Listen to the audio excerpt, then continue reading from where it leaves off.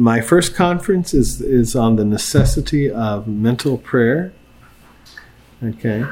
As I have told you, I've never used any of these conferences before, but I did use some excerpts from them in order to encourage the retreats earlier.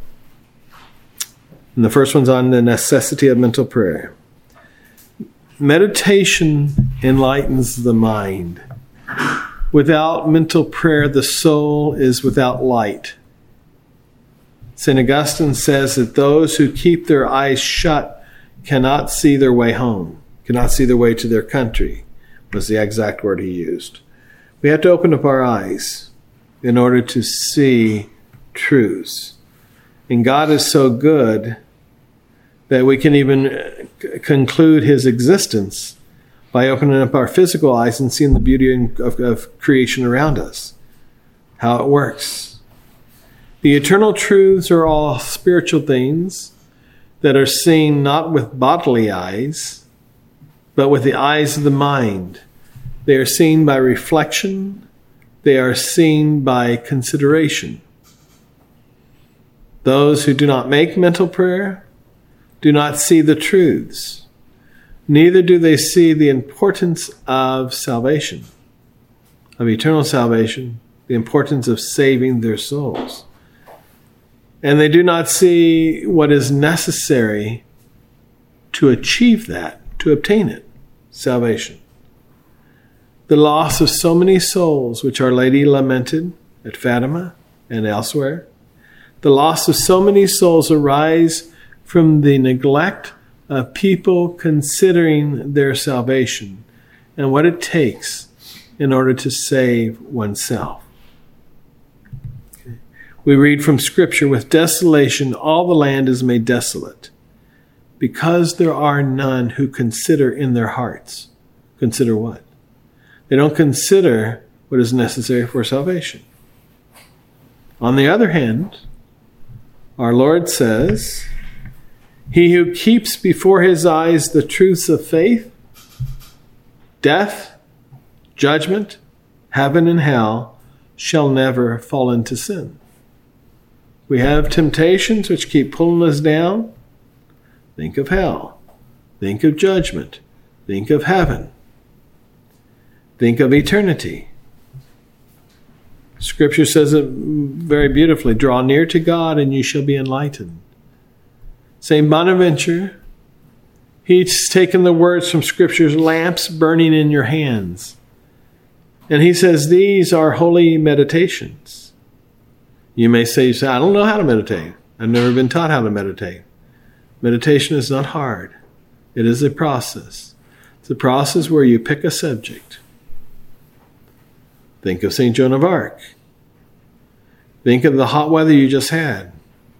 Think of the skirt that she had on, the mail that she wore to reflect the arrows and things like that, the armor.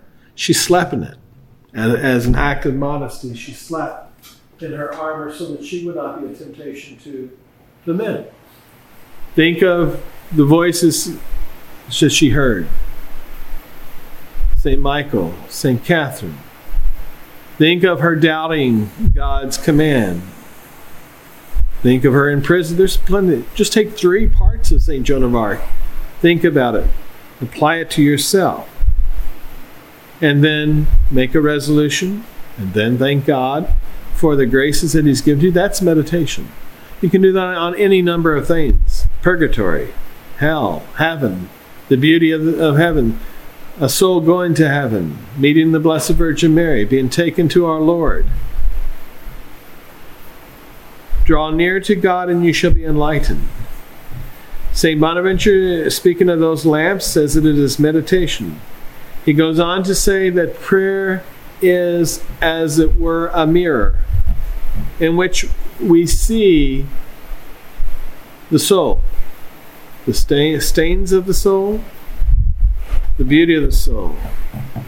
St. Teresa, the Child Jesus, says, although it appears to us that we have no imperfections, we're all perfect, Still, when God opens the eyes of the soul, as he usually does in prayer, our imperfections then become very apparent to us. They're clearly seen, were her words. One who does not make mental prayer does not know his defects. Can you imagine a general leading an army without knowing what the opposing army is doing, without knowing the strengths and the weaknesses of his own men, his own armaments and things? Because one does not make mental prayer, he does not know his sins. St. Bernard says he has not the ability to detest or abhor them. And we have to abhor our sins. One who does not practice mental prayer does not know the dangers that he is exposing his soul to, the dangers to eternal salvation. And therefore, if he doesn't know the dangers, he's not afraid. Is a kid afraid of a mouse? I'm talking a little baby. Is it afraid of a hot stove? They'll put their hands right on it. They're afraid of nothing. They learn to be afraid. You have to teach them. Parents have to teach their kids as they reach for the stove. Grab the hand. No, hot.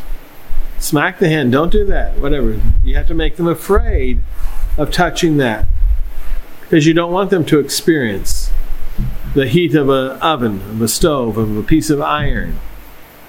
But he who applies himself to meditation instantly sees his faults, instantly sees the dangers to perdition.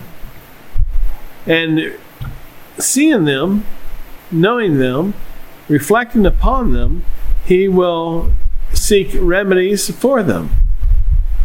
By meditating on eternity, King David was excited to the practice of the virtues, and he was excited to the sorrow for his sins. He committed some big ones, King David, probably bigger than what you've committed. But he was excited to hate them. He was excited to the practice of virtue and the sorrow and works of penance for his sins.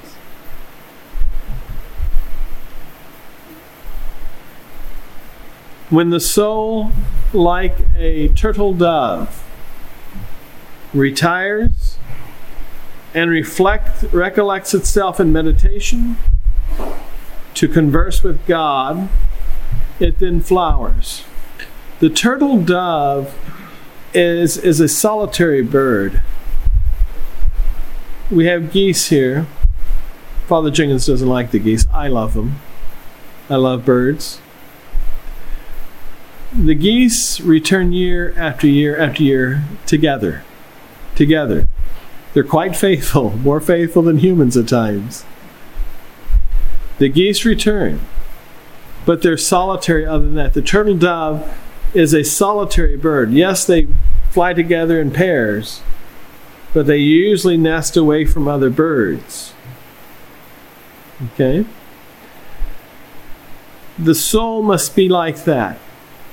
It must flee the world in order to converse with God. When it does flee the world, it begins to blossom, to flower. Meditation regulates the affections, and it directs the actions and corrects our defects.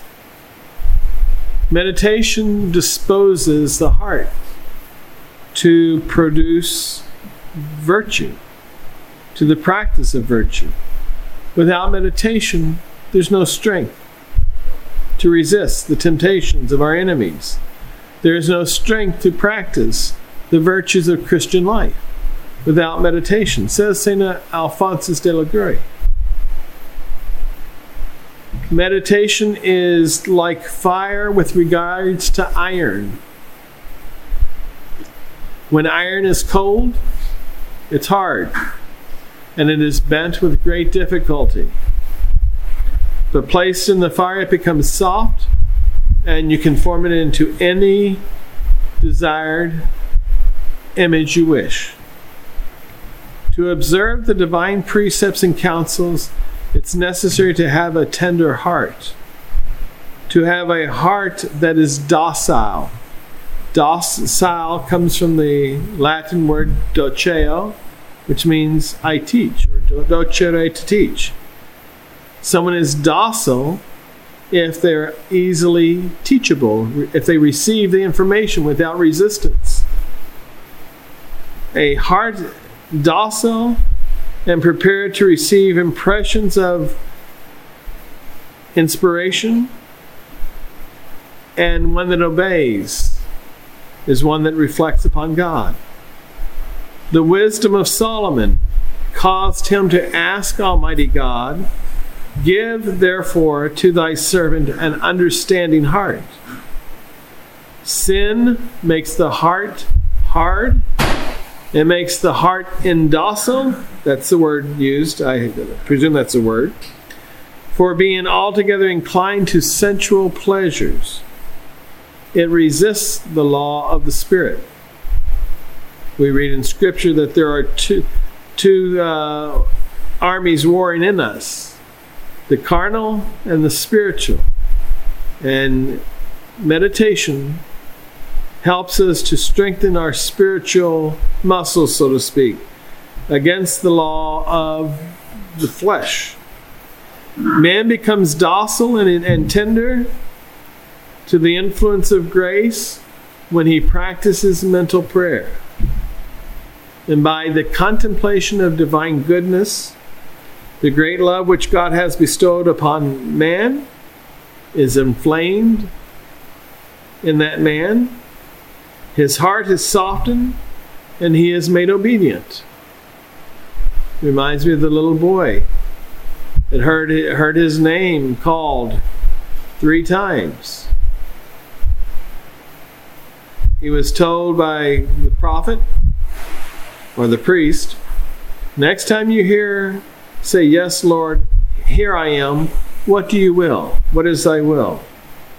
But without mental prayer, one's heart remains hard and disobedient, and thus will be lost. Scripture says, "A hard heart shall fare evil at the last." You're layman. I'm a priest. There are bishops. There are popes. St. Bernard was friends with Pope Eugenius. When Pope Eugenius became Pope, St. Bernard noticed a change in him. He approached his friend and exhorted Pope Eugene never to omit meditation, even on account of external occupations, even because he's a very busy man. Do you remember when Pope Francis became Pope? He said, "I'll be doing much less praying now because I'm a busy man." That's the exact opposite course of action. We should be doing more praying. That's what happened to Martin Luther. Martin Luther was in charge of multiple monasteries. He didn't have time to pray the breviary. He didn't have time to pray the Mass. He was an organizer. He was a businessman. St. Bernard said, "I fear for you, O Eugene, lest the multitude of affairs may bring you to a hard heart." He said that to the Pope. "A heart which abhors not itself, but because it does not perceive the faults of itself." Some imagine that the long time which devout souls give to prayer, which they could spend in useful works, is unprofitable and a loss of time, the long prayer. Such persons know not that in mental prayer the soul acquires strength to conquer enemies and to practice virtue. We read, "From mental prayer strength comes forth." The soul takes repose in mental prayer.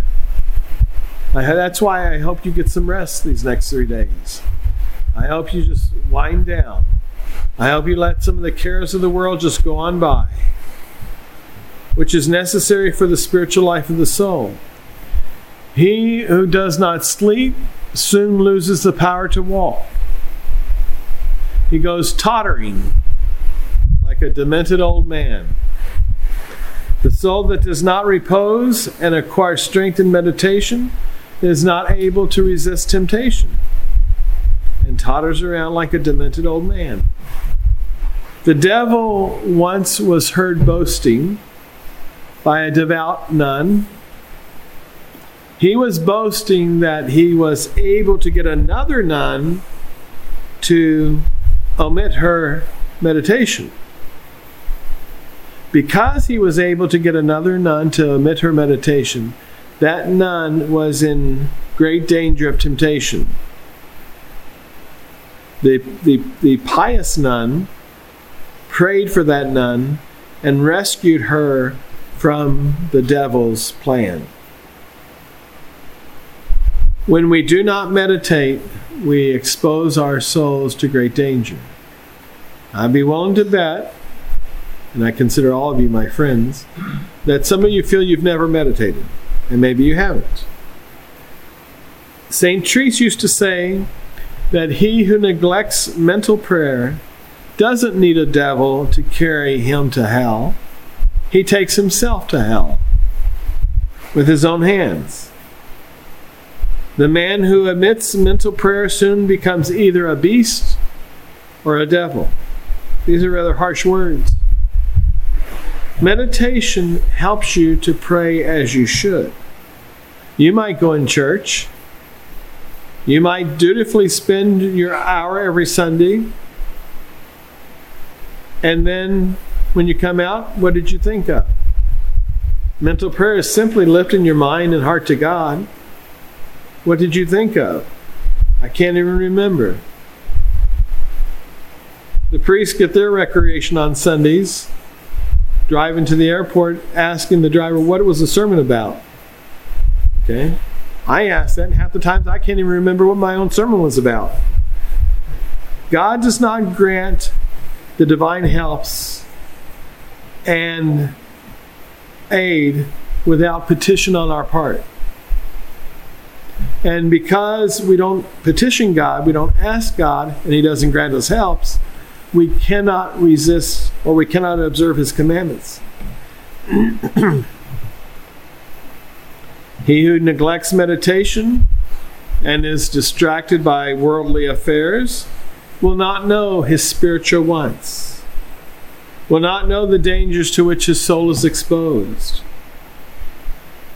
will not know the means which he must adapt or adopt to conquer temptation.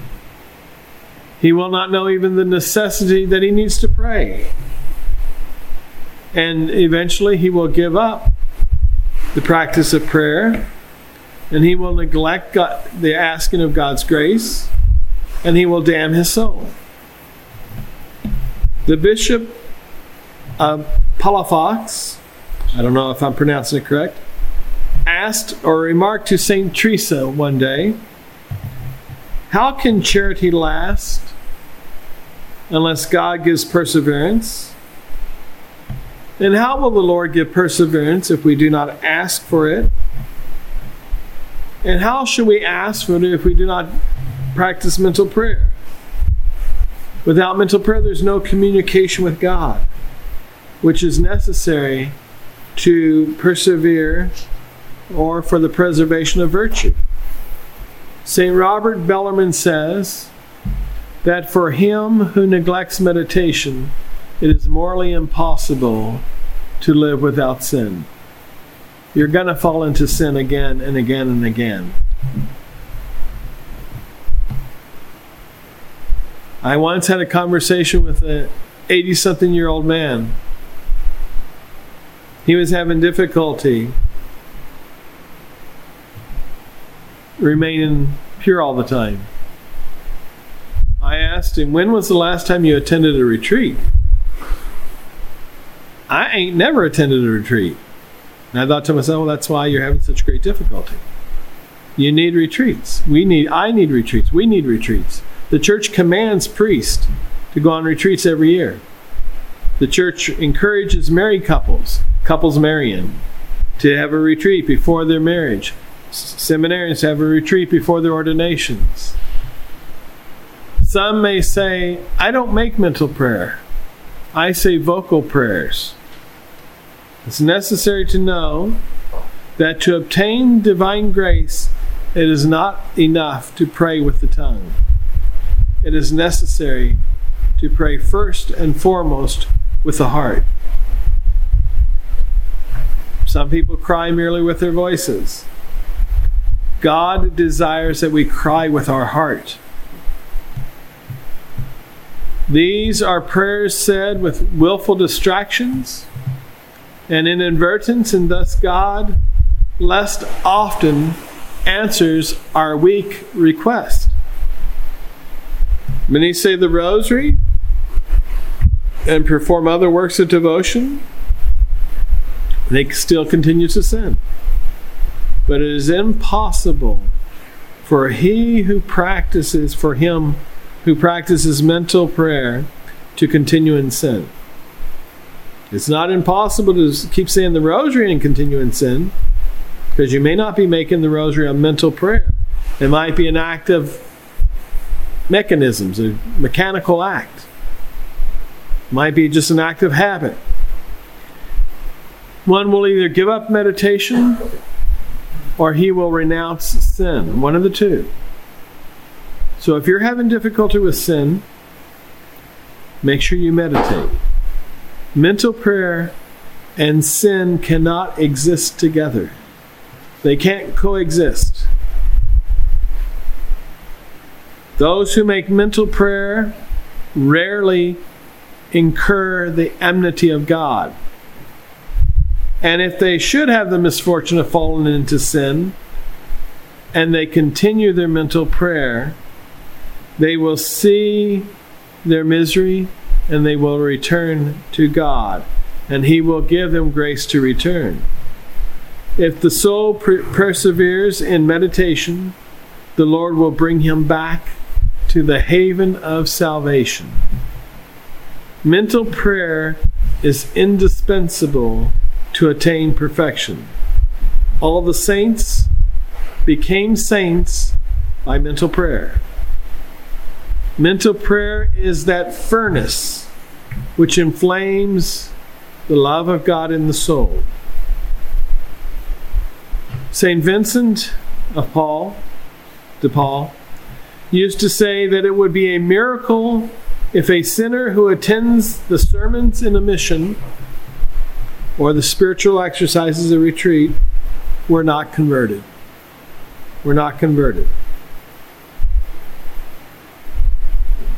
He who preaches and speaks in the exercises in the retreats is only a man, but it is God Himself that speaks to you in your meditations. That's why after the conferences we ask you to go into the chapel. Those 5-10 minutes you spend in there afterwards are 100 times more important than the time you spend here right now. Because you will talk to God. God will talk to you. St. Catherine of Bologna used to say, he who does not practice mental prayer deprives himself of the bond that unites the soul with God. Thus, the devil, finding that soul alone, makes easy prey on that individual. Can we conceive that the love of God is found in a soul that cares but very little to treat with God with prayer?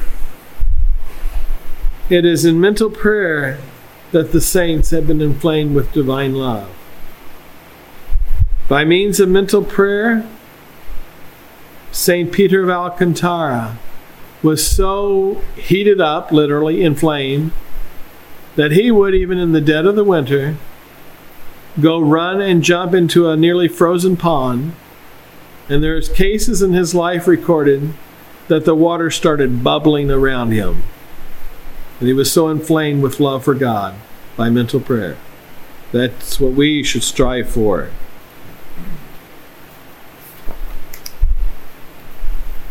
In mental prayer, St. Philip Neri, he was a jovial saint. He was accused of being too jovial. St. Philip Neri, not serious enough. He was inflamed with such love of God that at times his whole body shook and the whole room that he was in shook. In mental prayer, St. Aloysius Gonzaga, his statue's on the epistle side. One of your relatives repainted that, did a beautiful job. Before, the face was scary. Now it looks very nice and gentle and pious and devout and close to God. St. Aloysius Gonzaga was so inflamed with divine love that his face appeared to be on fire. And you could hear his heartbeat.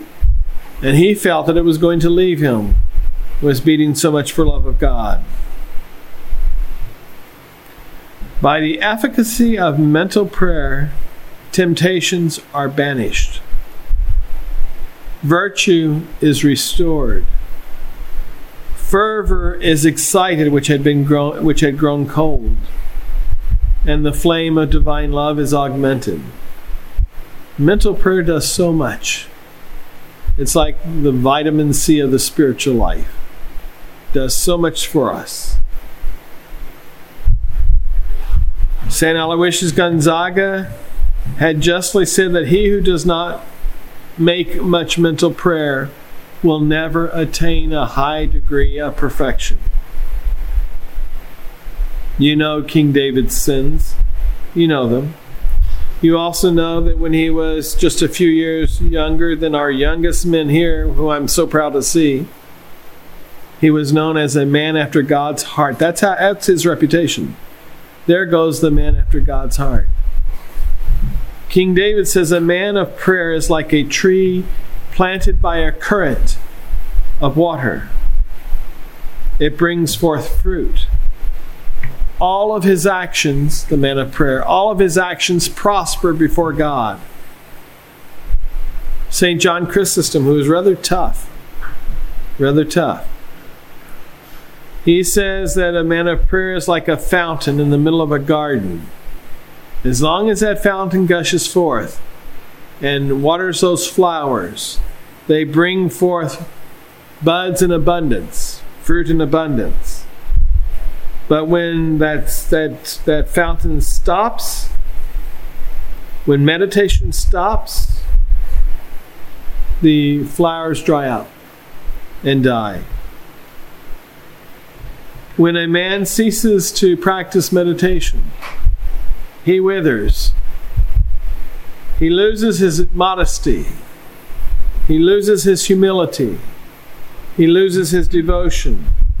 He loses his desire to mortify himself. He becomes wanting of all these things. He becomes full of pride. And he no longer frequents the sacraments. He will soon be attached to the vanities of the world and to useless pleasures. When a soul abandons meditation, St. John Chrysostom regards it not only as sick, but as dead. The soul who does not pray to God, nor desires, it is a soul which does not desire to enjoy divine conversation. That soul is dead. Prayer is the bulwark against the afflictions or the assaults of the devils. Prayer is the procurer of graces. Prayer is the spring of virtues. All your spiritual progress flows from mental prayer, dear men. And he who neglects meditation cannot, without a miracle, lead a Christian life. Jeremiah of the Old Testament says, a soul cannot have relish for God unless it withdraws from creatures, and unless it contemplates the greatness and the goodness and the love of God. As you're doing, as you have done, as you're planned for the next few days, the soul that departs from meditation, meaning the soul that has made a meditation and departs, is much better off than when they began the meditation. when they finish and have completed it. St. Ignatius Loyola, he and St. Francis de Sales will be invoked at each conference. They're the giants of the spiritual life. St. Ignatius Loyola used to say that mental prayer is the short way to perfection. And he who advances most in mental prayer will advance the most in perfection.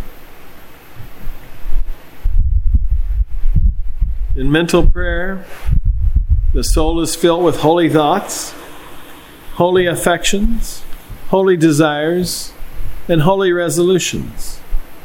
In mental prayer, man sacrifices his passions, his appetites, his earthly attachments, and his interests of self-love. Only souls enamored with God bring others to God. It's by meditation that the priest is empowered to bring souls to God. Priests can be impotent.